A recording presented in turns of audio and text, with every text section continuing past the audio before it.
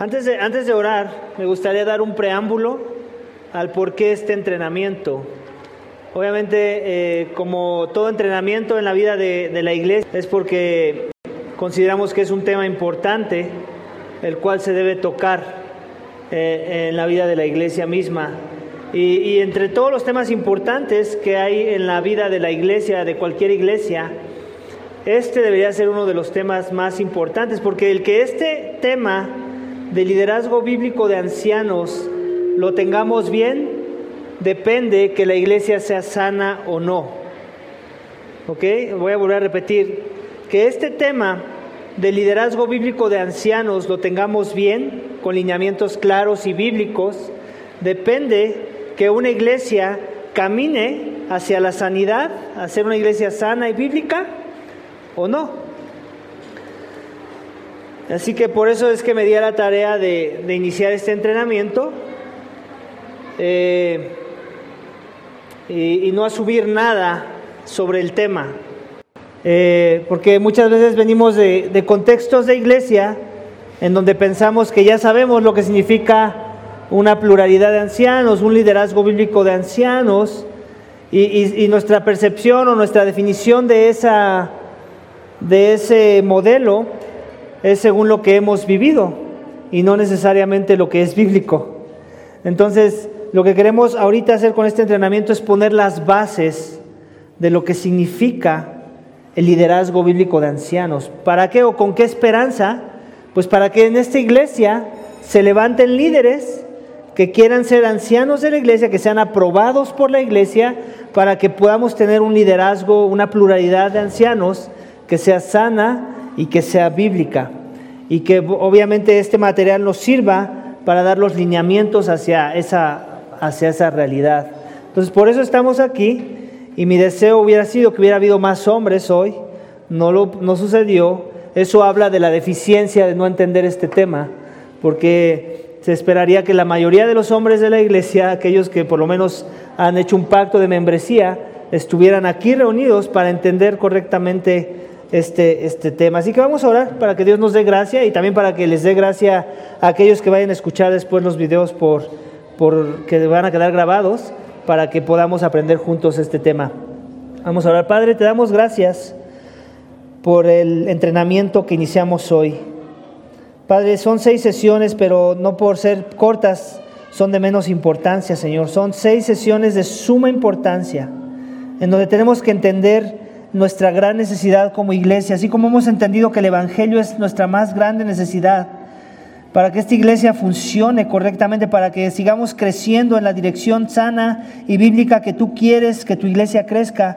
Necesitamos hombres de fe, hombres que quieran ser usados en capacidades que tal vez nunca lo hubieran considerado, Señor, pero que todo tenga que ver con un fundamento claro y bíblico del por qué tú los quieres usar, Padre.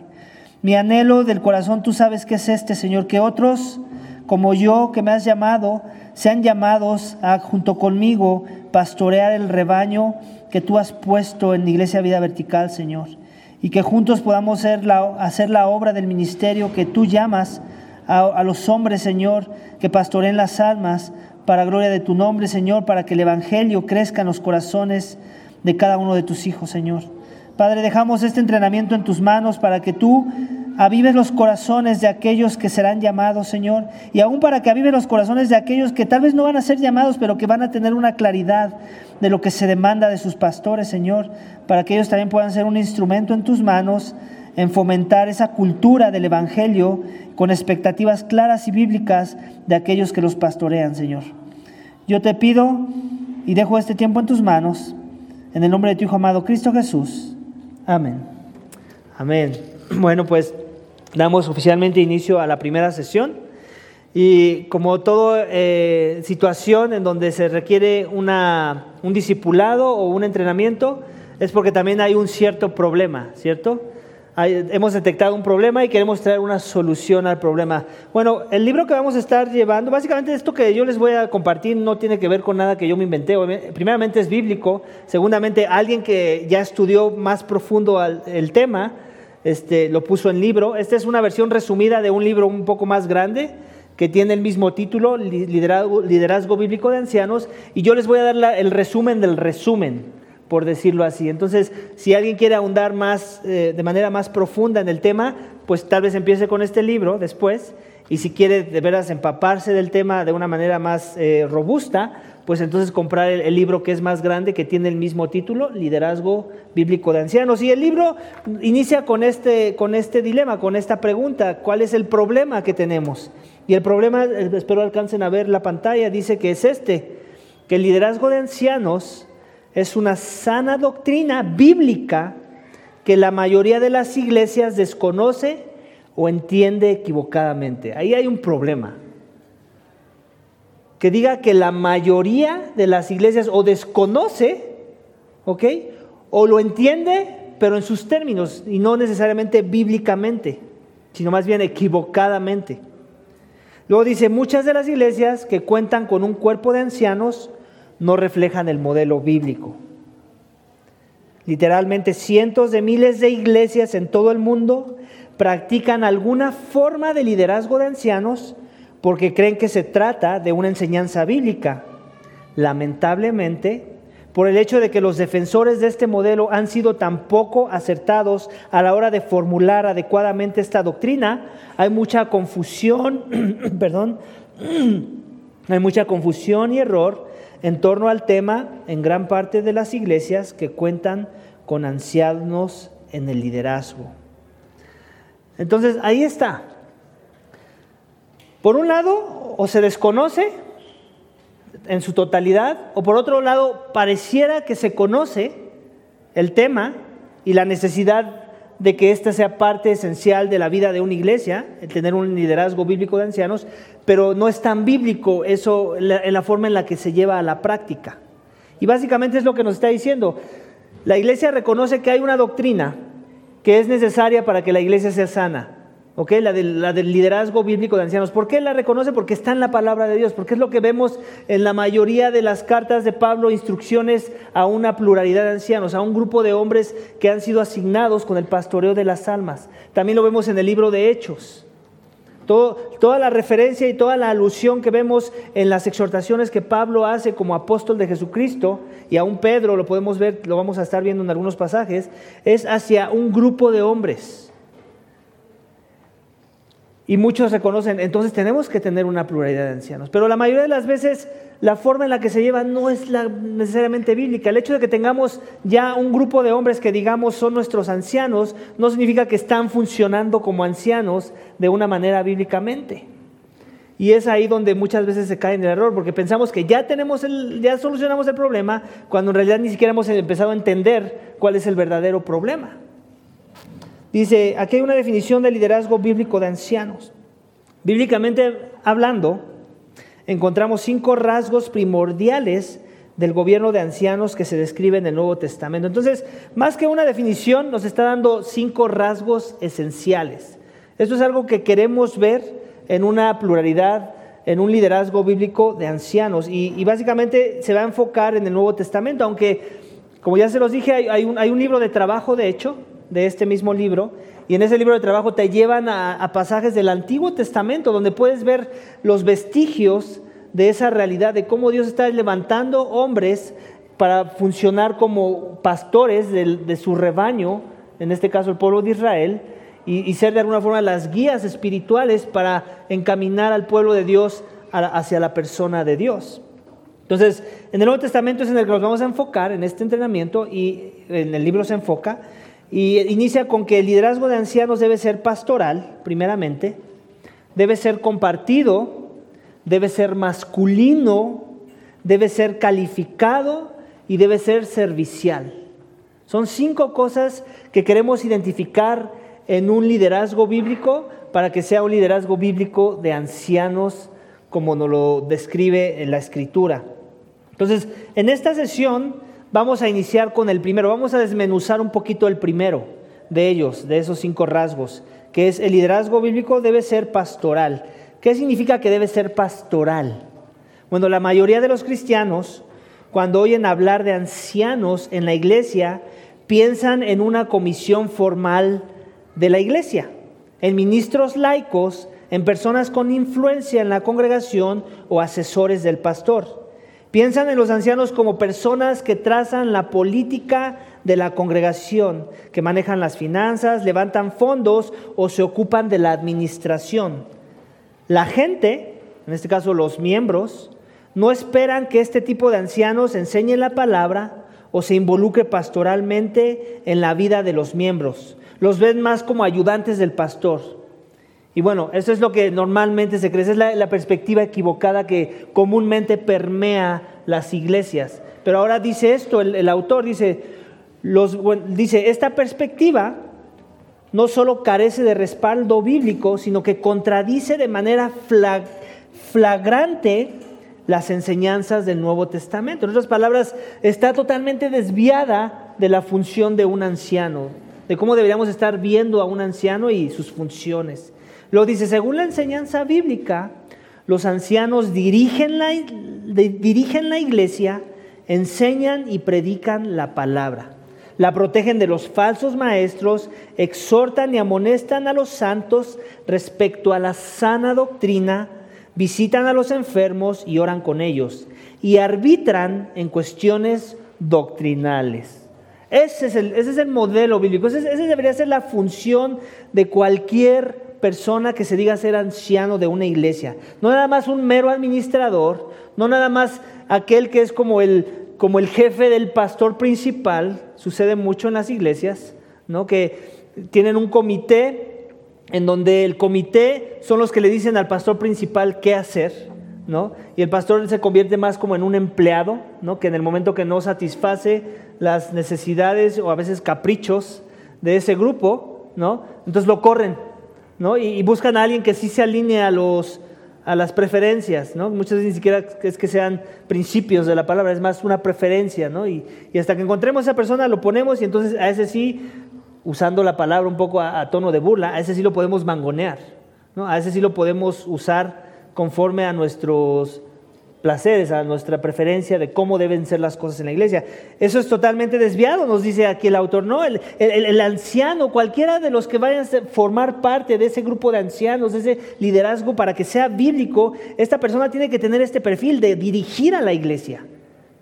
Él debe ser el que enseña y predica la palabra también. Obviamente aquí el espectro varía, no necesariamente tiene que ser que predique desde el púlpito domingo a domingo, pero sí que enseñe tal vez en un grupo, en un contexto de grupos pequeños tal vez, o tal vez discipulados uno a uno con las personas, en donde cualquiera que se reúne con él de manera uno a uno sepa que va a ser instruido, que va a ser bendecido, que va a ser animado, que va a ser exhortado, que va a ser corregido en su doctrina.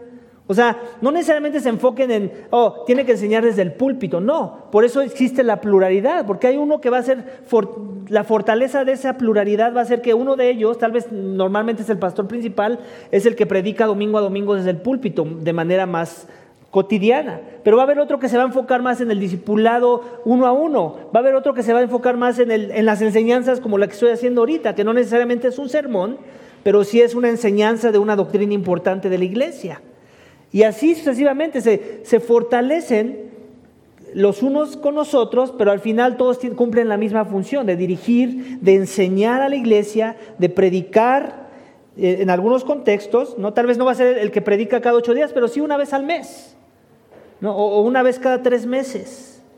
¿No? Y esa es una forma en la que tenemos que ver la perspectiva clara y bíblica de cómo debemos de ver a los ancianos y qué debemos estar buscando de ellos. No meros administradores, no meros hombres. Muchas veces ponen como en el liderazgo de ancianos a hombres de negocios.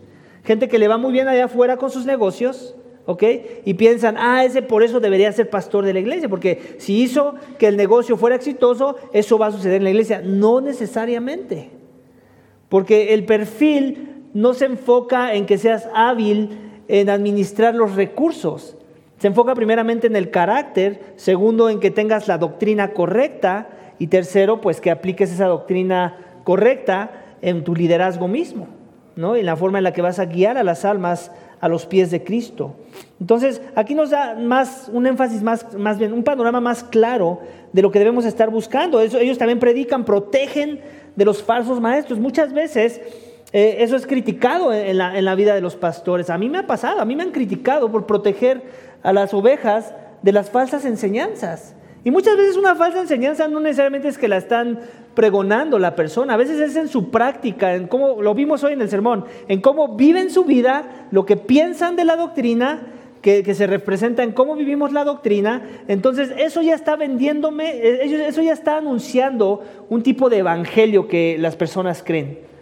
Entonces a veces el trabajo del pastor es reprender eso, porque estamos identificando que la persona no se arrepiente de que se le diga lo contrario, entonces se está convirtiendo en un tipo de falso maestro. ¿Okay? Un falso maestro no necesariamente es el que quiere ser pastor, también tenemos que aclarar eso. Hay una confusión muy grande de eso, hasta me da coraje luego con seminaristas, ¿no? Que piensan que el falso maestro es ese que quiere ser pastor. No necesariamente. Es cualquiera que quiere predicar en contra de la sana doctrina y punto. Puede ser el que acaba de llegar a la iglesia, o puede ser aquel que ya lleva años queriendo ser un líder de la iglesia, queriendo desviar a las ovejas de la verdad. Ese ya es un falso. Tú te puedes convertir en un falso maestro si no te arrepientes de estar predicando una doctrina que es contraria a la sana doctrina. Tenemos que dejarlo bien en claro, ¿no? Es como cuando Cristo dice, aléjate Satanás. ¿Te acuerdas que le dice a Pedro, aléjate Satanás? ¿No? ¿Qué le está diciendo? ¿Que él es un hijo de Satanás? Obviamente no. Le está diciendo, en tu forma en la que estás pensando ahorita, estás oponiéndote a los designios y a los planes de Dios, estás actuando como si fueras un hijo de Satanás. Lo mismo es con la idea de un falso maestro. Y entonces, contra toda falsa doctrina, un anciano debe estar atento. Y por eso es que muchas de las veces también la forma en la que dirige el anciano es que va a regir quiénes pueden enseñar y quiénes no. ¿No? O sea, sí hay un sentido en el que todos somos llamados a proclamar la verdad, pero hay otro sentido en que no todos somos llamados a ser de influencia en la iglesia. Hay ciertas personas que yo quiero que sean de influencia, o que un liderazgo sano de ancianos quiere que sea de influencia, y hay otro grupo de personas que aunque sean creyentes, no necesariamente quieres que sean de influencia sobre todo el cuerpo. Y esa es también una forma de cuidar la doctrina. Y no que no creas que un día van a crecer en la madurez esos que no quieres que sean de influencia. Pero mientras no son maduros, no quieres que sean de influencia. Y eso también sucede en las empresas, ¿cierto? Hay gente que está comprometida con el producto de la empresa, pero no necesariamente es la que mejor lo va a saber vender. No es a la que vas a enviar a una reunión de negocios para convencer a un inversionista, ¿cierto? Envías a los que ya tienen claridad del producto, que pueden dar hasta números de cómo va a lucir, proyecciones futuras de cómo va a lucir las ganancias de ese producto si ese inversionista invierte. Okay, estoy usando un ejemplo, una ilustración del mundo de negocios, pero no es nada distinto en el mundo cristiano. Hay personas que vas a querer que sean de influencias, personas que no sean de influencias. Obviamente parte del trabajo es exhortación, ¿no? A veces tienes que exhortar a aquel que piensa que es algo que no es. A veces tienes que exhortar el pecado. Hay personas que son muy piadosas, que tienen el perfil piadoso de un pastor, aunque saben enseñar muy bien, pero que tienen miedo a exhortar. La pregunta es, ¿esa persona debería ser anciano de la iglesia? No, porque parte del perfil del llamado es que también exhorten a los hermanos. Muchas veces la exhortación tiene que ver con algo bueno que están haciendo. O sea, que tengas el atrevimiento y la humildad de decir, me bendice esto que haces, hermano, gracias por tu trabajo, gloria a Dios, gracias a ti. Para los religiosos que no, gloria a Dios, gloria a Dios. No, gloria a Dios, gracias a ti, porque Dios te está usando a ti. ¿Ok? Ya quitémonos esos clichés de cuando me dicen gracias, gloria a Dios, gloria a Dios. No, gracias a ti. A ti es al que te vi servir, a ti es al que te vi Dios usándolo y como un instrumento en sus manos bendiciendo a su pueblo. Gracias a ti, gloria a Dios, eso sí no lo discuto, siempre gloria a Dios, pero gracias a ti. Entonces, esas son cosas que se tienen que hacer. El anciano tiene que exhortar en la sana doctrina para las cosas buenas que están haciendo, animar a los hermanos, para las cosas malas, el pecado, y cuando el pecado está abundando en los corazones, también tienes que tener el valor de amar en ese nivel, porque es amor al final del día. Dice, exhortar, amonestar a los santos respecto a la sana doctrina. Y bueno, ya aquí vienen cosas más de aplicativas en cuanto a mostrar compasión, ¿no? Visitar a los enfermos, orar con ellos y arbitrar en cuestiones doctrinales. Eso también ya me ha pasado, ¿no? En el sentido de que alguien tiene una perspectiva de un principio bíblico, alguien más tiene una perspectiva distinta y no llegan a acuerdos del qué es lo correcto o qué es lo bíblico en cuanto a cómo vamos a vivir ese principio. Y toca a veces mediar entre los hermanos y a unos le vas a tener que dar la razón y a otro no. A veces los dos no tienen la razón, pero tú tienes que tener convicciones claras y bíblicas de qué es lo correcto para entonces poder mediar correctamente y también poder ayudar a los hermanos a crecer en sus perspectivas o en su doctrina misma. Luego dice, dicho con vocabulario bíblico, aquí voy a ahondar en lo que dice el libro, dicho con vocabulario bíblico, los ancianos pastoreaban, supervisaban, dirigían y cuidaban la iglesia local. Básicamente esa podría ser una definición ya más concreta de lo que es un liderazgo bíblico de ancianos. Aquellos que pastorean, supervisan, dirigen y cuidan de la iglesia local. Obviamente sabemos que todo eso ya tiene sus vertientes y podemos expandir en cada uno de ellos. Hasta aquí, ¿alguien tiene una pregunta sobre lo que llevamos hasta el momento? Sobre esta primera parte que fue el liderazgo bíblico debe ser pastoral. Vamos a seguir hablando de ello, nada más quiero saber si alguien tiene alguna pregunta. Sí, yo creo que, ¿por qué no aclaras un poquito más la diferencia? Algunos lo pueden entender ya bien, otros a lo mejor hay dudas entre lo que es un anciano y un obispo. Ok. Porque muchos pueden decir, es que el obispo tiene estas funciones, el anciano es otra. Entonces, yo he escuchado al menos que dicen, es que hay 3 niveles de liderazgo: pastor, anciano y obispo, ¿no? Ok. Entonces, lo pudieras hacer.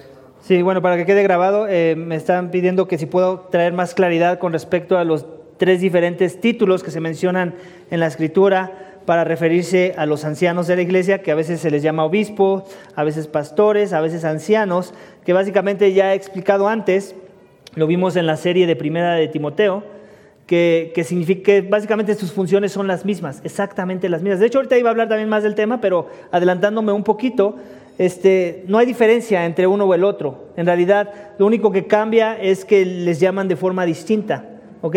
Como al que le llaman jefe, al que le llaman, no sé, ¿cuáles son otros sinónimos de jefe? Patrón,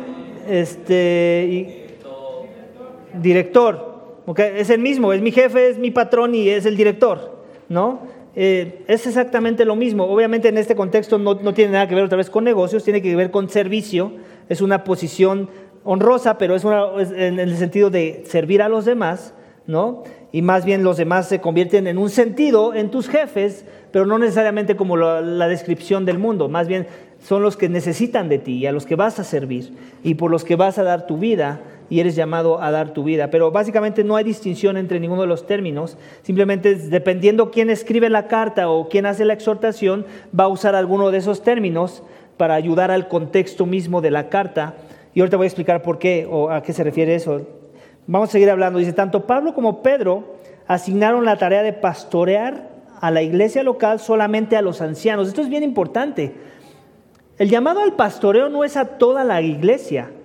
Todos somos llamados de alguna forma a cuidar la doctrina, sí, ¿no? A hacer de bendición dentro del cuerpo también, a servirnos los unos al otro, sí, pero de manera particular sí tenemos que hacer una distinción de que no todos son llamados a pastorear las almas. Solamente ese es el llamado de algunos y que Dios lo da.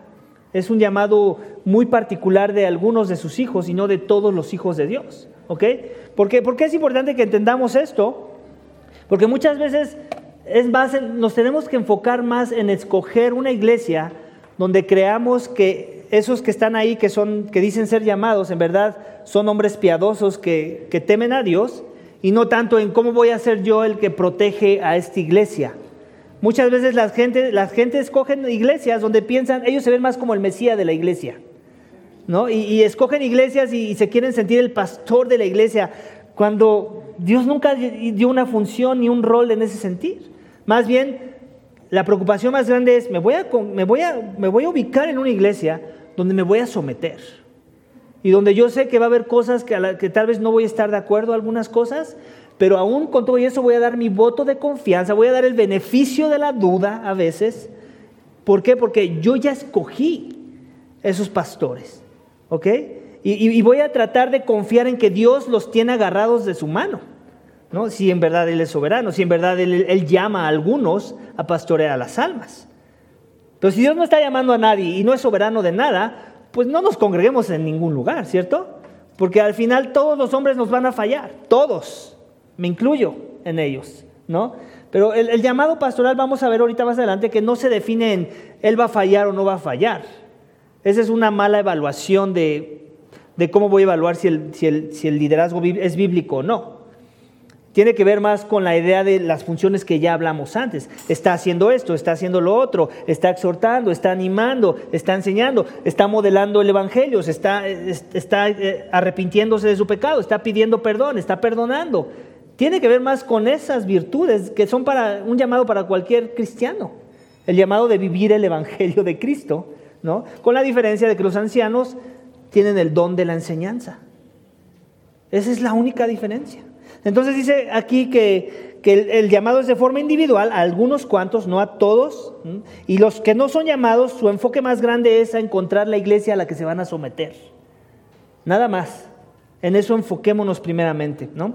Luego dice, Pablo recuerda a los ancianos en Asia que Dios, el Espíritu Santo, ve de dónde viene el llamado.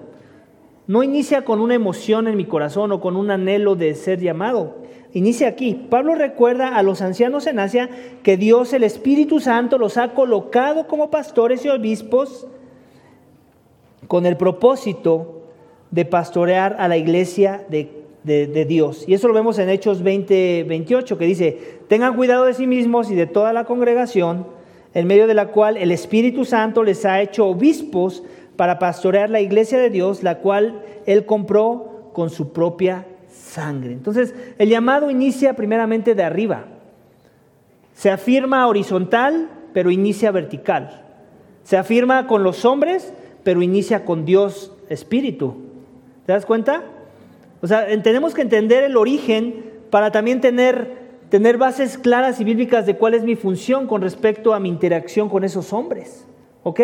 Hay un sentido, aunque lo digamos de broma, muchas veces lo usamos de broma y hasta para burlarnos de aquellos que enfatizan este lenguaje, ¿no? Pero hay un sentido en que los ancianos sí son el ungido de Dios. En este sentir, en que son llamados a una función específica para edificar al cuerpo. Y ellos tienen que, lo vimos hoy en el sermón, ellos tienen que rendir cuentas de ese cuerpo. Por eso la membresía de la iglesia.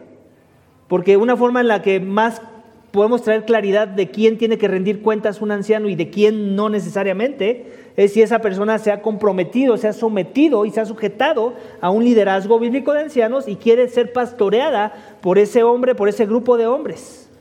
¿Te das cuenta?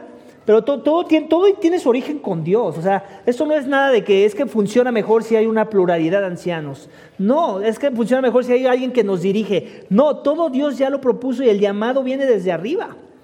Y se afirma horizontalmente, eso lo vamos a ver más adelante. Pero sí queda claro que el llamado es primeramente por el Espíritu. Y obviamente el Espíritu va a provocar cosas en tu corazón, va a provocar cosas en los corazones de los demás. Sobre todo va a provocar piedad, te va a dar un don, que es el don de la enseñanza. Y obviamente te va a rodear de los hombres que van a afirmar ese llamado. Que son hombres que son fieles, comprometidos con su iglesia y que la mayoría de ellos son ya los pastores mismos de la iglesia. Vamos a continuar. Dice, Pedro exhorta a los ancianos a hacer para la congregación todo lo que un pastor sería para su rebaño. Y bueno, en 1 de Pedro 5:2 vemos qué debería hacer un pastor para su rebaño. Dice Pedro, pastoreen al rebaño de Dios entre ustedes. ¿Se dan cuenta de la pluralidad del lenguaje? Está hablando a un grupo de pastores. Entre ustedes, velando por él, no por obligación, sino voluntariamente, como quiere Dios, no por la avaricia del dinero, sino con sincero deseo. Entonces debe haber una sinceridad de corazón y debe haber un cuidado pastoral. Por eso usa la palabra de pastoreo. El lenguaje del judío de la época, ellos tenían muy claro cuál era el llamado a pastorear una oveja, literal, oveja, ¿no? Entonces está usando la misma ilustración el apóstol Cristo la usó para referirse a Él mismo como el pastor de las ovejas, para que se entienda todo lo que implica ese llamado. Luego dice, si queremos entender lo que significa ser un anciano cristiano y cuál es su tarea, hemos de comprender las imágenes pastorales que utiliza la Biblia.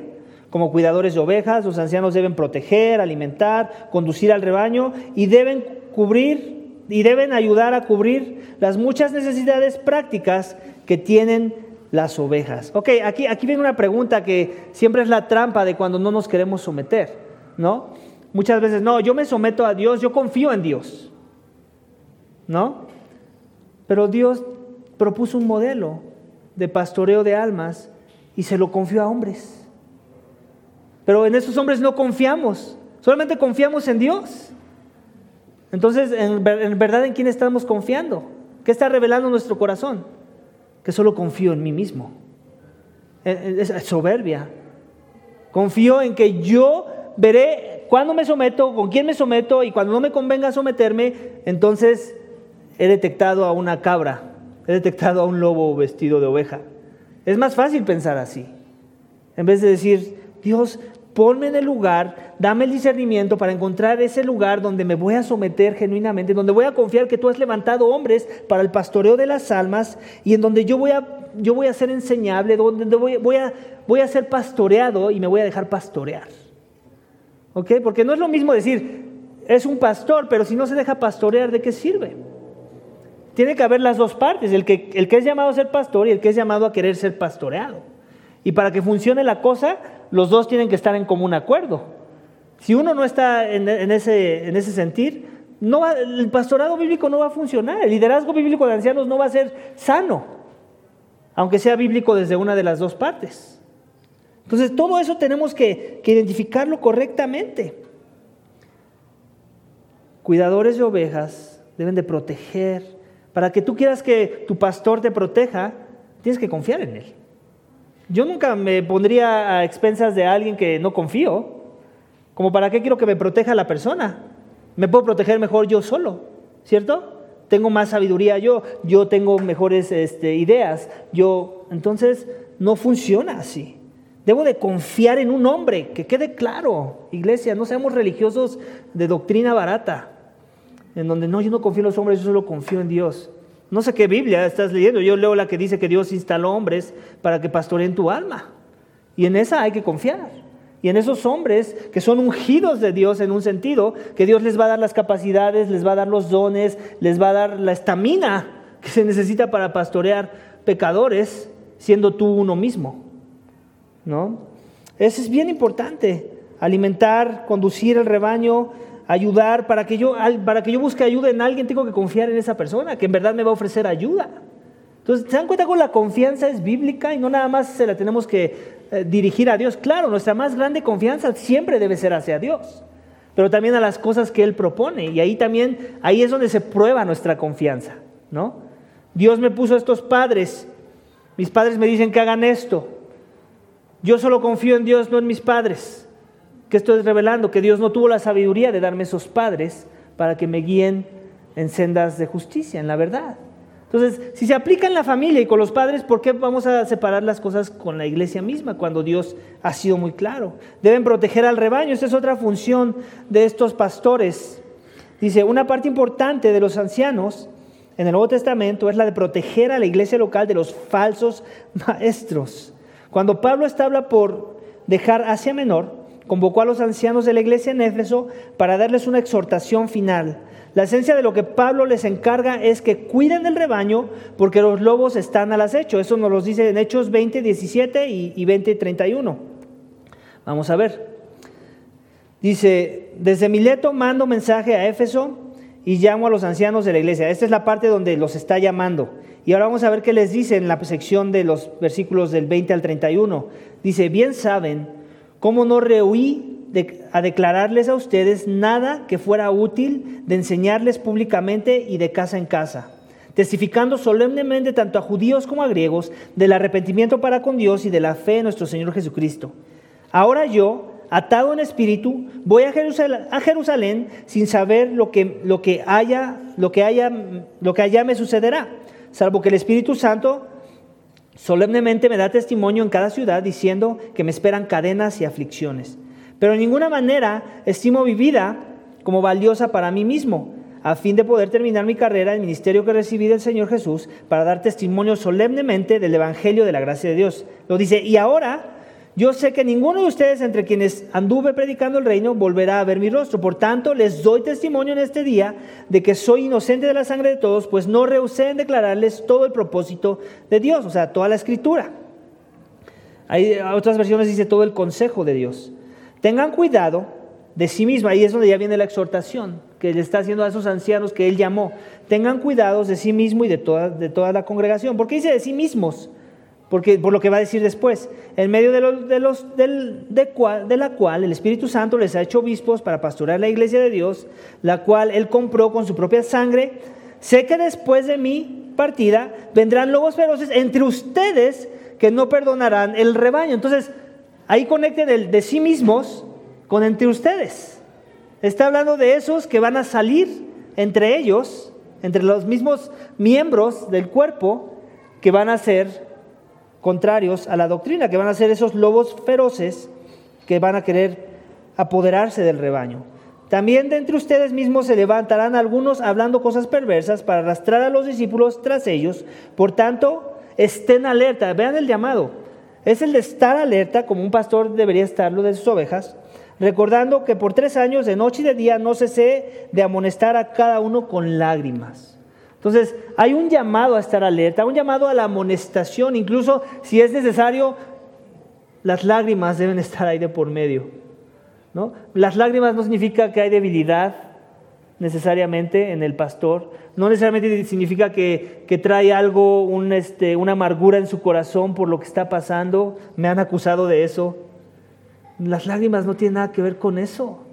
Tiene que ver con que te duele el pecado, te duele la transgresión, te duele la injusticia, como vimos hoy.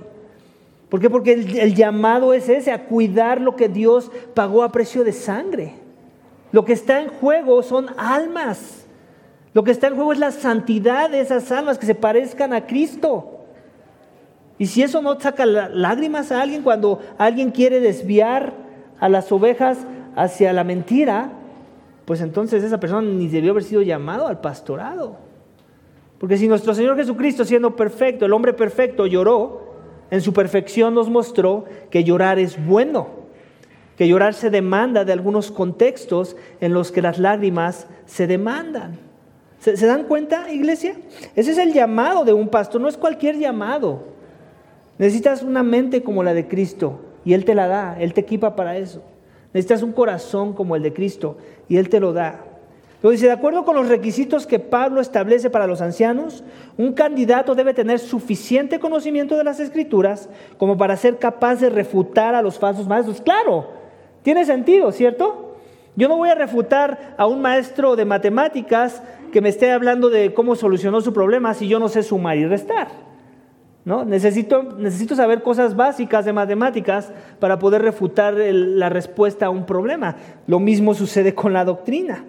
Debemos de ser capaces, y nos lo dice en Tito 1:5, lo voy a leer. Dice, por esta causa te dejé en Creta, este es Pablo hablándole a Tito, uno de los ancianos.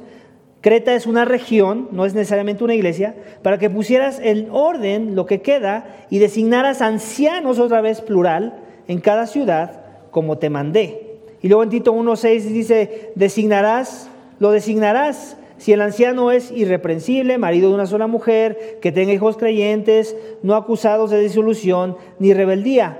Eso dice en el 6, ¿se enfoca en qué? En el carácter. Y luego en el mismo capítulo, pero en el 9 ya habla del don mismo. Dice, debe retener la palabra fiel, que es conforme a la enseñanza. ¿Qué enseñanza? La de los apóstoles. Para que sea capaz también de exhortar con sana doctrina. Y luego, ¿qué dice? Y refutar a los que la contradicen.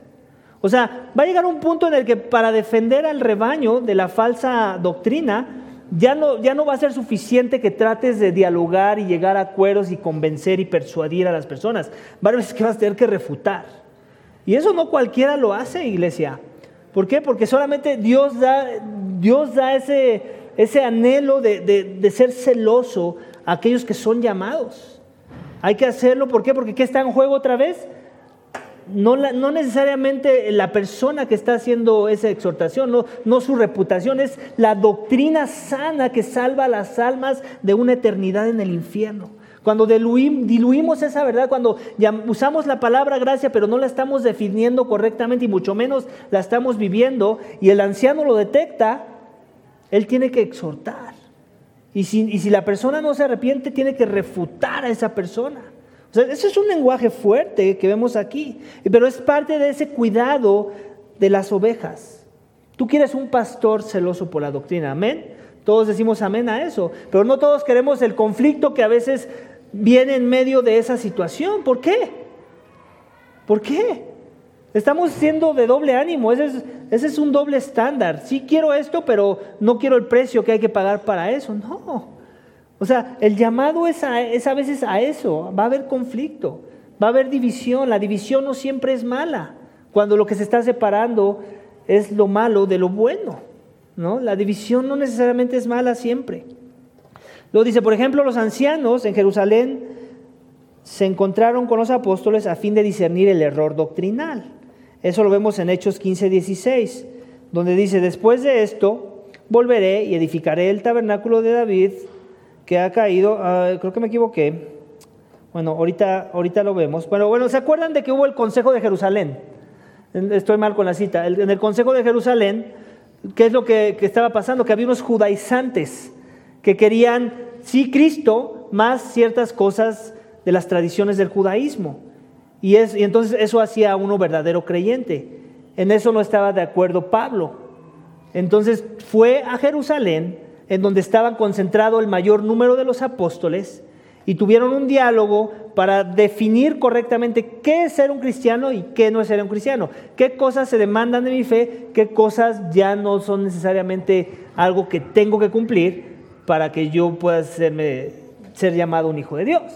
Y básicamente eso es lo que hicieron ellos. ¿Pero qué tuvieron que hacer? Dialogar, discernir y poder ellos sacar conclusiones en base a la palabra misma, en base a las enseñanzas mismas de nuestro Señor Jesucristo. Dice, los ancianos en Jerusalén debían conocer la palabra para que pudieran proteger al rebaño de los falsos profetas, aquellos que querían imponer esas cosas de la ley, como la circuncisión, por ejemplo. Luego dice, o como las dietas alimenticias. Dice, deben alimentar al rebaño. Esta es otra función de aquellos que son llamados a pastorear. Alimentar un rebaño. Bien implícito. Dice, en el Nuevo Testamento se requería que todos los ancianos fueran capaces para enseñar. Ya lo vimos, no voy a volver a leer esa cita. Sí lo voy a leer para que quede más claro. 1 Timoteo 5, 17 a 18. Los ancianos que gobiernan bien sean considerados dignos de doble honor, principalmente los que trabajan en la predicación y en la enseñanza, porque la Escritura dice, no pondrás bozal al buey cuando trilla, y el obrero es digno de su salario. Dice, al numerar los requisitos de los ancianos en su carta a Tito, Pablo declara que el anciano debe ser, en 1 Tito 1:9, ya lo leímos también, alguien que enseña conforme a la sana doctrina y que debe refutar y todo eso que ya vimos. Ya me perdí. Me regresé, ¿verdad? Ahí estamos, luego dice, deben guiar al rebaño. Dice, esa es otra función del llamado pastorar. En el lenguaje bíblico, pastorear a una nación o a cualquier otro grupo de personas significa conducir o gobernar. Esta es la trampa de aquellos que no entienden la función pastoral. Piensan que el pastor sí debe servir en todas sus capacidades, hacerlo sacrificialmente y con contentamiento y sin ninguna expectativa de nada con respecto a aquellos que sirve, pero no necesariamente lo ven como alguien que dirige y que gobierna y que conduce y que de alguna forma marca las pautas de hacia dónde vamos a ir como iglesia. Eso ya no lo quieren, pero en realidad en el contexto bíblico nunca funcionó así. El lenguaje de pastoreo, aún lo vamos a ver en los pasajes del Antiguo Testamento, siempre tenía que ver con la idea de dirigir, de ser aquel punta de lanza que iba a llevar al rebaño a una dirección en particular, en donde iba a haber oposición, sí, pero que esa oposición no iba a prevalecer, porque por eso Dios había puesto algún líder. Lo vemos aquí en 2 Samuel 5:2. Ya desde antes, cuando Saúl aún no era rey sobre nosotros, usted era el que guiaba a Israel en sus enseñanzas y entradas, y el Señor dijo, tú pastorearás a mi pueblo Israel y serás príncipe sobre él. ¿Te das cuenta? Esa es una cita del Antiguo Testamento. Ahora vamos a Salmo 78, 71 al 72. Dice, lo trajo de cuidar las ovejas con sus corderitos para pastorear a Jacob, su pueblo, y a Israel, su heredad. Y él los pastoreó según la integridad de su corazón y los guió con la destreza de sus manos. Entonces, pastorear, guiar, son de alguna forma sinónimos. ¿Ok? No nada más digamos que el pastoreo es una cosa y la guianza ya no entra dentro de ese pastoreo, no.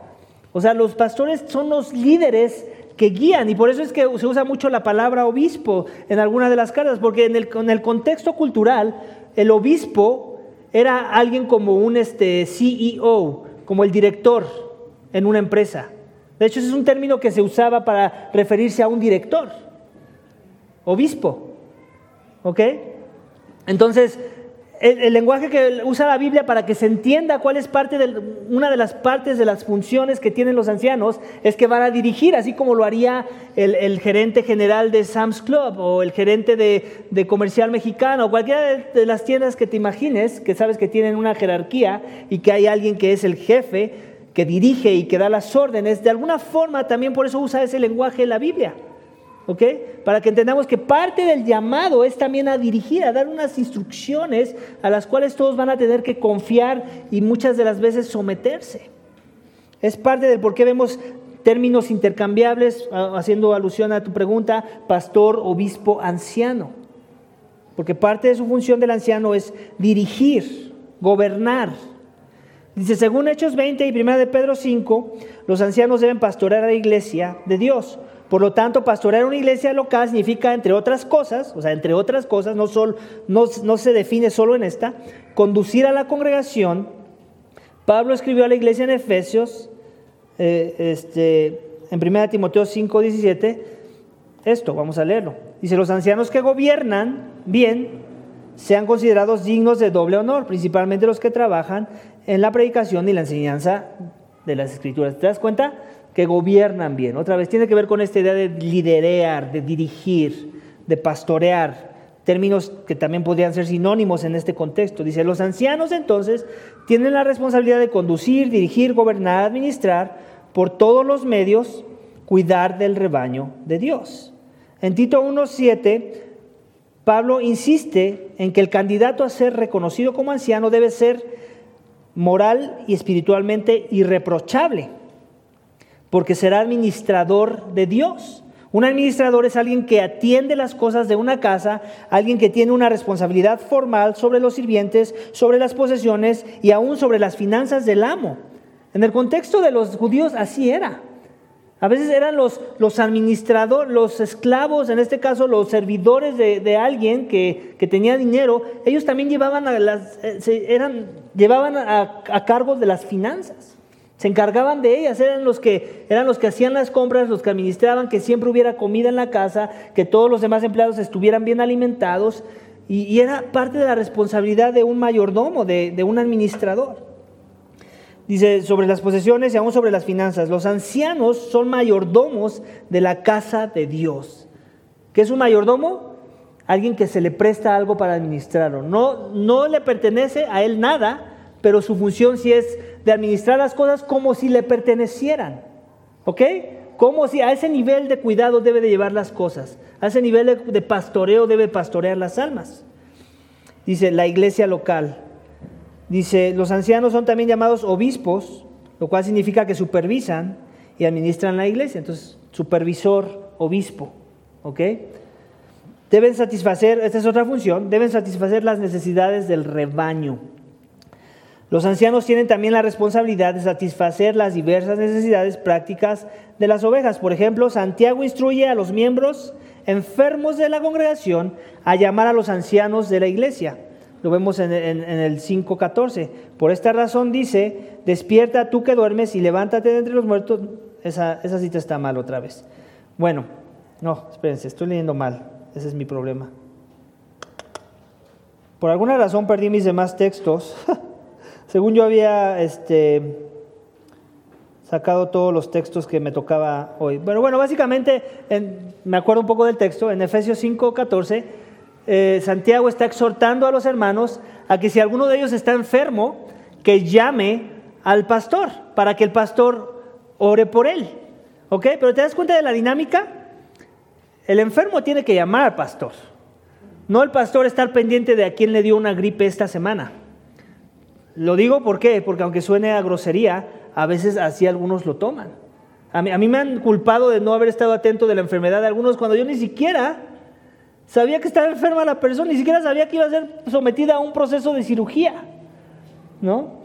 Entonces, ¿quieres que tu pastor esté ahí después de tu operación? Díselo. Pastor, me van a operar, me gustaría una visita de usted para que ore por mí. Y así ya cambia la cosa, ¿no? Se cumple lo que dice el texto mismo. Con eso no significa que el pastor no va a tener iniciativa algunas veces de hacer eso, pero imagínense si el pastor tuviera que estar atento no nada más de cuidar la enfermedad propia, la de sus hijos, ahora encima de eso, todos los que son parte del rebaño y estar sin que se le escape uno, es imposible. Queremos un Dios, no un pastor.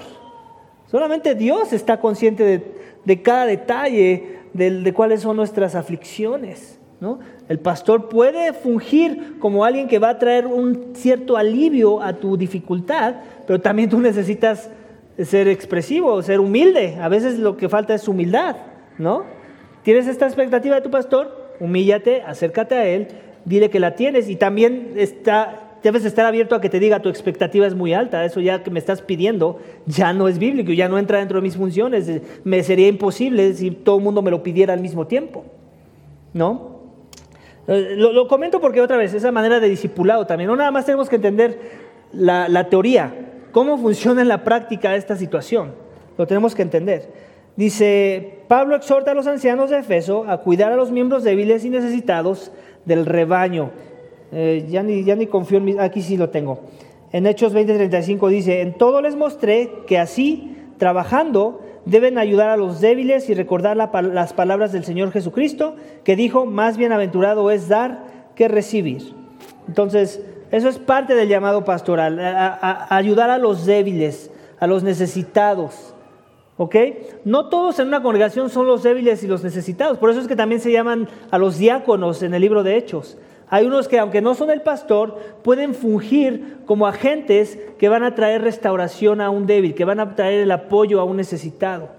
¿Ok? Entonces, por eso es que también hay esa estructura que Dios propuso, porque sabe que el llamado pastoral de por sí ya es arduo en tratar de cuidar a la iglesia con la sana doctrina, exhortando. Entonces, por eso levanta otros roles dentro del cuerpo. Lo dice, como pastores del rebaño, los ancianos deben estar disponibles para satisfacer las necesidades de las ovejas. Okay. Disponibilidad no es lo mismo que tienen que estar ahí siempre. Okay. Lo importante es que tú veas que el corazón del pastor está ahí. Él quiere estar ahí, él te quería ayudar, pero adivina qué, sucedió esta otra cosa que se convierte en prioridad. Pero su corazón hubiera estado ahí si no hubiera tenido esa otra prioridad. Todo eso lo tenemos que también poner en perspectiva, ¿no? Y no simplemente juzgar a la ligera, porque a mí me ha pasado, yo llegué a juzgar a mis pastores a la ligera, cuando yo no era pastor y me pastoreaban, ¿no? Y no me ponía a pensar en el mundo de cosas que ellos tenían que hacer, entre las cuales unas eran prioritarias y otras no tanto, y que la mía no caía en la categoría de las prioridades que ellos debían tener. Y por eso hubo, desde mi perspectiva, un descuido. Pero no es que hubo un descuido, es que no había esa opción para mí en ese contexto, ¿no? Dice, como pastores del rebaño, los ancianos deben estar disponibles, ya lo dije. Esta responsabilidad incluye visitar a los enfermos, ya lo mencioné, consolar a los que están en duelo, fortalecer a los débiles, orar por todas las ovejas, visitar a los nuevos miembros, promover consejo a las parejas que están por casarse, a las casadas y a las divorciadas, a entender los detalles del día a día que se presentan en la congregación. Entonces, yo sé que es muy fácil, ¿no? Y no nada más le pasa al mundo perdido, que piensan que cuando los pastores se paran aquí y abren su Biblia, en ese momento dicen todo lo que se les ocurra del texto. Muchos no saben que hay un trabajo de preparación previo a llegar a este lugar, ¿no? Digo, hay pastores que no deberían estar ahí, que sí lo hacen así, que se paran y lo que les salga en ese momento de las bocas, pero ese no es una función correcta. Lo que debe ser es preparar el tiempo de la enseñanza y estar previo a eso, no nada más la enseñanza misma, sino la oración, bañarla de oración. Pero hay otros casos en los que, ya se me perdió lo que les quería decir.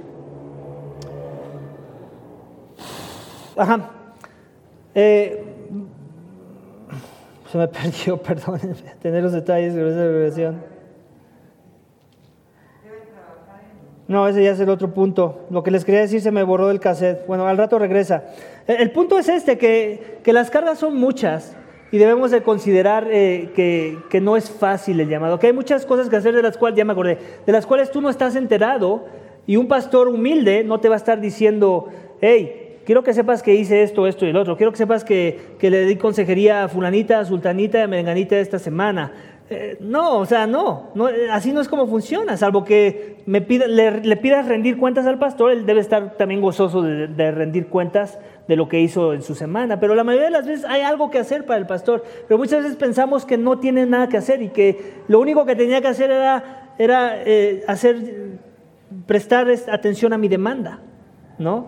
Tenemos que tener mucho cuidado de eso, ¿no? Más bien, la mente de Cristo, ¿qué era? Considerar el interés de otros antes que el mío. Si mi pastor no hizo esto, que era una expectativa y que aún le expresé, a veces pasa que le expresaste esa expectativa y no la cumplió. Adivina qué, tenía otras prioridades.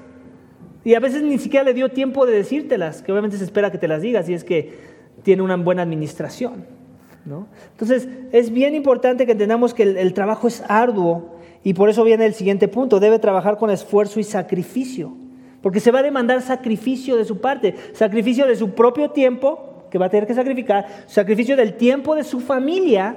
¿Te has puesto a pensar cuántas de las veces que nos quejamos del pastor que no hizo algo? Nos ponemos a pensar, pero estoy seguro que fue porque estuvo atento a su familia, le dedicó el tiempo a su esposa, estuvo ahí con sus hijos, trató de llevarlos a algún lugar y tener un tiempo de recreación. Nunca pensamos en esas categorías, ¿cierto? Normalmente siempre nos quedamos en lo que no nos gustó, pero no nos ponemos a pensar en lo que pudo haber sucedido y por qué no se dio la situación. Entonces tenemos que abrir nuestro espectro. ¿Por qué les digo esto?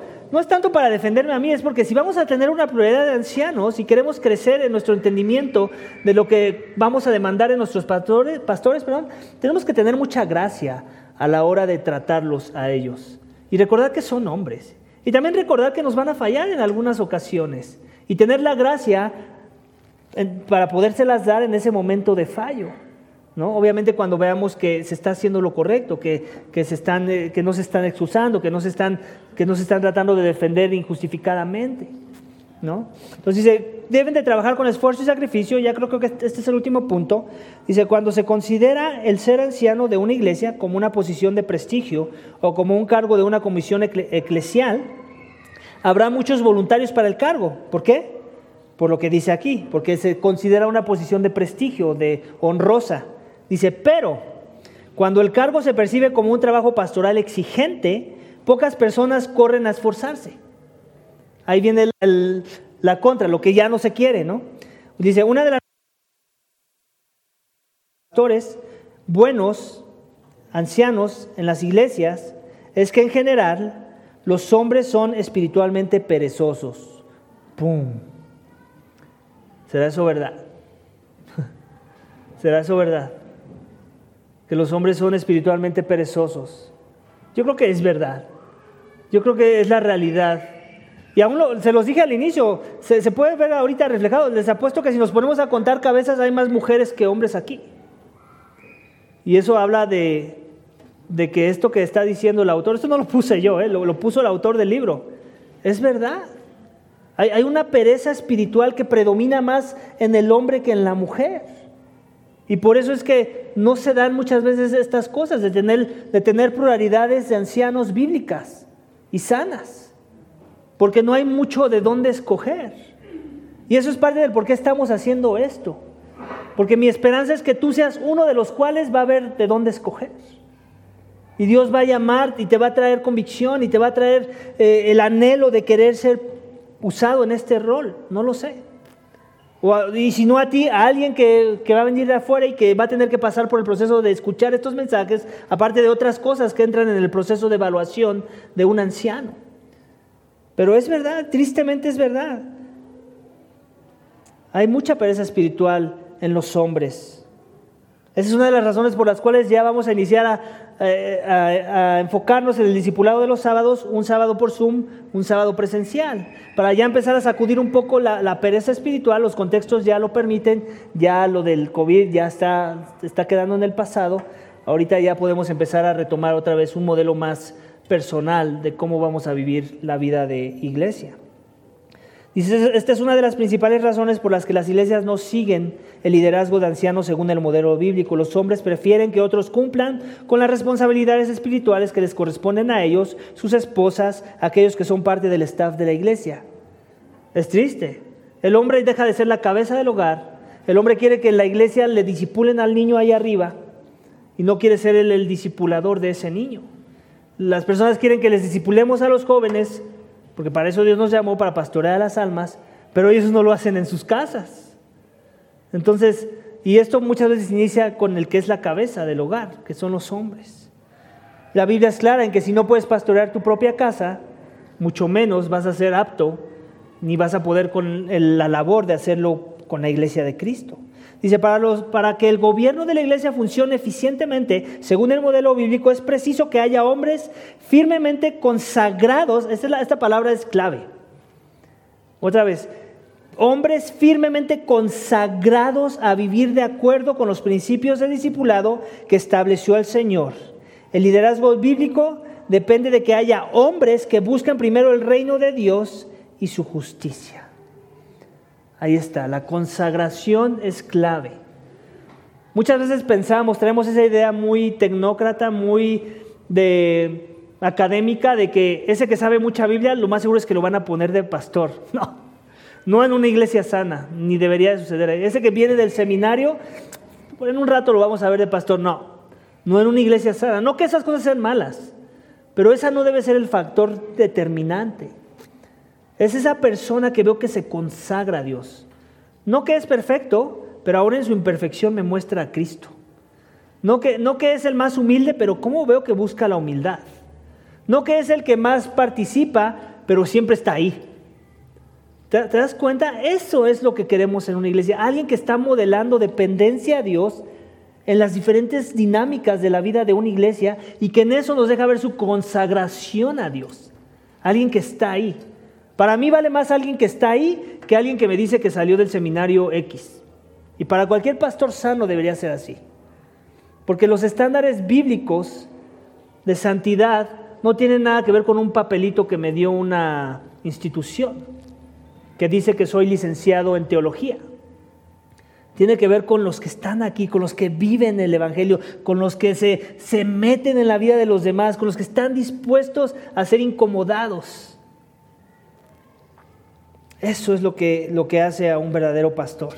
Hombres consagrados, que no son perezosos. Ni siquiera quiero a los más hábiles, ¿sabes? Ni siquiera quiero al más hábil y elocuente para predicar doctrina. Quiero al que la cree en verdad, al que tiene las convicciones, al que cuando vengan los lobos le va a decir, mira, no te sé explicar muy bien el argumento, pero solo sé que estás mal. Y ahorita me voy a dar a la tarea de investigar cómo te voy a argumentar eso que estás mal. Porque es evidente que estás mal.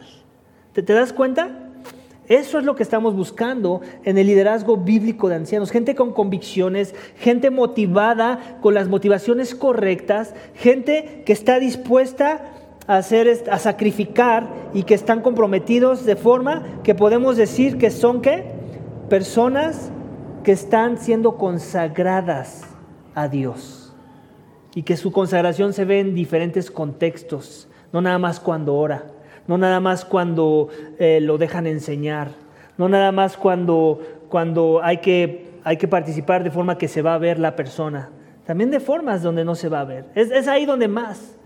Les voy a contar algo que aprendí y no necesariamente lo voy a hacer así, aunque lo he hecho de otras formas. Ahora que fui a la conferencia allá de equipamiento de líderes de la familia de iglesias a la que pertenecemos, un pastor nos decía, yo tengo 2 pruebas para las personas, para ver hacia dónde los veo en cuanto a cómo pueden servir a la iglesia en el ministerio. Dice, tengo la prueba del brownie y la prueba de ir a hablar con alguien. La del brownie es eso, cuando alguien se ve muy motivado, muy de que quiere estar en la iglesia y todo por la iglesia, Y yo, oye, ¿qué te parece si la próxima reunión, no sé, de oración, traes unos brownies, ¿no? Para compartir. Y yo ya sé que cuando la persona no trae esos brownies, me va a dar todas las excusas y muchas de ellas piadosas del por qué no trajo esos brownies. Esa es una persona con la que no puedo contar para cosas de mayor liderazgo, de mayor compromiso, donde demande más responsabilidad. Y lo mismo con aquellos que quieren ser pastores, a veces. Personas que dicen que aman a las ovejas, que aman la enseñanza, y les dices, oye, ¿qué te parece si la siguiente semana tal persona necesita ser animado? Que tú sabes, claro, ¿no? Que necesita ser animado. ¿Por qué no la invitas a tomar un café? Y me dices, ¿cómo te fue? Llega la siguiente semana, ¿te fuiste a tomar el café? No, pues no. ¿Quieres pastorear a las iglesias, a la iglesia de Cristo? ¿No pudiste regalarle un tiempo de café a una persona para animarlo? ¿Sí me entiendes? Son cositas que dejan ver mucho, más allá de lo que la misma persona puede ver, porque está tan centrada en una idea que no es bíblica de cómo es que quiere servir al cuerpo de Cristo. Entonces, se los corrí al costo. Tal vez no va a ser un brownie, va a ser algo más. Pero en serio, son pruebas, son pequeñas pruebas, son pequeños exámenes, ¿no? Para discernir, son más que nada para discernir dónde está parada la persona, por qué anhela el pastorado, por qué quiere ser el líder de los jóvenes, por qué quiere ser el encargado de la alabanza. ¿En dónde está su devoción? ¿Está consagrando su vida? ¿O simplemente está confiando en que tiene un don y piensa que nos morimos sin su don? No, la iglesia no se muere sin los dones. Dios levanta esos, Dios los da al por mayor, los da hasta a borbotones. Es carácter, es convicción lo que estamos buscando, es aliados en una guerra. Amén. Vamos a cerrar, ya me tardé. Era la primera sesión, iba a tardar más, las otras no van a ser tan largas porque di la introducción del tema. Dice, muchos querrán servir a la iglesia según el modelo de fabricantes de tiendas. Aquí, ¿recuerdan que era Pablo? A veces era un fabricante de tiendas, a veces simplemente vivía de las ofrendas de las iglesias, ¿no? Y muchos no tienen ningún problema con también seguir ese modelo y querer ser ancianos, ¿no? Decir, no, pues aunque yo trabaje y aparte también sea uno de los ancianos de la iglesia. Y eso está bien, dice, muchos querrán servir a la iglesia según ese modelo de Pablo, de fabricante de tiendas, o sea, trabajando y sirviendo a la iglesia, si pudieran a la vez ser ricos y llevar un estilo de vida descansado y culto. Ahí es donde viene la cosa, ¿no? Cuando Dios te llama al pastorado, no necesariamente vas a vivir de las ofrendas de la iglesia. Depende de tu contexto, depende de la iglesia y depende de la madurez también de los hermanos y la generosidad. Eso va a cambiar. Pero suponiendo que alguien es llamado a pastorear las almas y también mantener su trabajo secular, eso no significa que en eso va a menguar, en sus finanzas. Al contrario, significa que va a estar dispuesto a tener lo mínimo aún en su trabajo secular, porque ahora entiende que se va a demandar de él un tiempo extra que antes tenía para hacer dinero, ahora lo va a necesitar para pastorear a las almas. ¿Y eso en qué va a menguar? Pues en sus ingresos, en ser el que levante la mano cuando digan, hay horas extras para trabajar, las vamos a pagar, que eso ya no sucede, pero cuando sucede, esa persona no va a poder levantar la mano porque sabe que tiene que ayudar al pastoreo de las almas. Hay una posición más alta donde se requiere que te muevas a otro estado o que trabajes los sábados, y los sábados era cuando discipulaba a algunos. Va a tener que dejar pasar la oportunidad. ¿Por qué? Porque eso le va a demandar el pastoreo de las almas. Va a tener que tener un carro menos nuevo, va a tener que tener una casa menos grande, o no va a poder tener casa nunca. Eso es parte del llamado a pastorear. Que consideras todo como basura por el amor de seguir a Cristo y de pastorear a sus ovejas. Dice, pero la verdad es que un ministerio valioso para la iglesia y la comunidad solo se logra mediante el sacrificio. Ahí está. El llamado es a sacrificar tu vida. Pablo lo ponía en estas palabras: he entregado mi vida como una ofrenda de libación. ¿Qué era una ofrenda de libación? Era un sacrificio de un animal. En otras palabras está diciendo, mi cuerpo lo he dado para que sea tratado como tenga que ser tratado, con tal de que el evangelio avance en los corazones de las personas, de que Cristo sea proclamado y de que muchos escapen de la ira venidera. Con esto acabo la primera sesión. ¿Alguien tiene alguna pregunta con respecto a lo que vimos hoy del primer punto, el primer rasgo? ¿Recuerdan que eran 5 rasgos? El liderazgo debe ser pastoral. Ya hablamos un poco de qué significa que debe ser pastoral. ¿Alguien tiene alguna pregunta, duda, algo que no quedó claro? ¿No? Todo este material va a estar grabado. Sí, esta sesión se grabó. ¿Pero va a estar impreso? No. Junto con el video y el audio que se sube, como se sube cada sermón, y voy a crear una serie que se llame Liderazgo Bíblico de Ancianos, y bajo cada una de las sesiones voy a poner el material de lo que les estoy leyendo ahorita. Perdón, se me olvidó decirles para que no tuvieran que preocuparse por tomar notas. Digo, si lo tomaste a veces ayuda más para que se te queden las cosas, pero todo lo que yo voy a irles diciendo, que tengo aquí en mi pantalla, lo van a poder tener ustedes en una nota en cada uno de los videos que van a conformar la serie de este discipulado. ¿No podrías proporcionarnos esas notas antes de la clase para tener preparados? ¿Seguro? ¿Seguro? Lo que puedo hacer para no imprimir tanta hoja, voy a subir el siguiente. Por ejemplo, ahorita ya voy a subir esta sesión, me pasan los videos, los subo y voy a subir este documento. Para el siguiente, para el domingo en la mañana, ustedes ya van a poder ver el documento de la siguiente sesión si entran a la página web. Entonces lo van a poder ver desde una tableta o dispositivo móvil. Así lo podríamos hacer. No, porque si no sería mucha impresión. Me anima mucho que se quedaron bastantes. Al final fueron más de los que estaba viendo en un inicio y eso me anima. Y los quiero exhortar a esto, a que, sobre todo a aquellos que saben que a esos hombres que no vinieron y que saben que son miembros, los quiero animar a ustedes a que los inviten a ver la primera sesión. Que no sea yo el que tenga que estar haciendo esas exhortaciones. También ustedes me pueden ayudar con esa labor, sobre todo porque en verdad créanme que mi anhelo es ya no ser el único pastor de esta iglesia. No lo es, nunca lo ha sido desde el inicio. Pero para que se conforme una pluralidad sana y bíblica de ancianos, tenemos que tener criterios claros, sanos y bíblicos de lo que estamos buscando. Y también quiero exhortar a los hombres para que desde ahorita empieces a orar. Tal vez seas tú. Créeme que hace 15 años hace 16 años yo no sabía que iba a ser el pastor de una iglesia. Ni por aquí me pasaba. Entonces, tal vez esa también puede ser tu historia.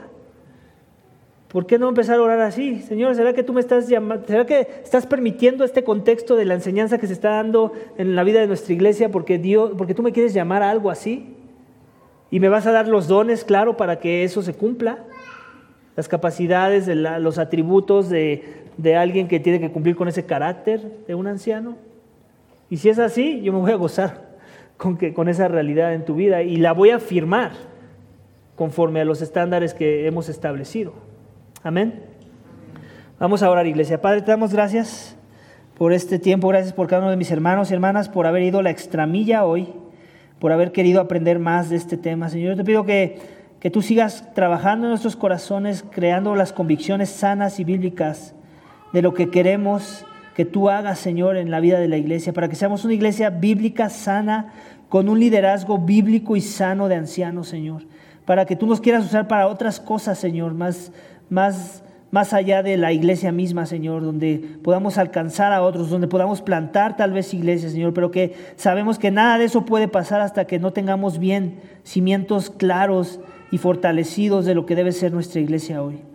Ayúdanos, Señor, a crecer en ello, Señor, y como hablamos hoy, Señor, incomódanos, que si hay pereza espiritual en los corazones, sabemos que la hay en todos en alguna capacidad, Señor, pero Padre, que tú la remuevas, Padre, que la remuevas para que haya más hombres que estén anhelando el obispado, Señor, y que el llamado venga del Espíritu, como aprendimos hoy, Señor, para que todo culmine en el éxito de una afirmación y instalar pastores, Padre, para tu iglesia y para el pastoreo de las almas.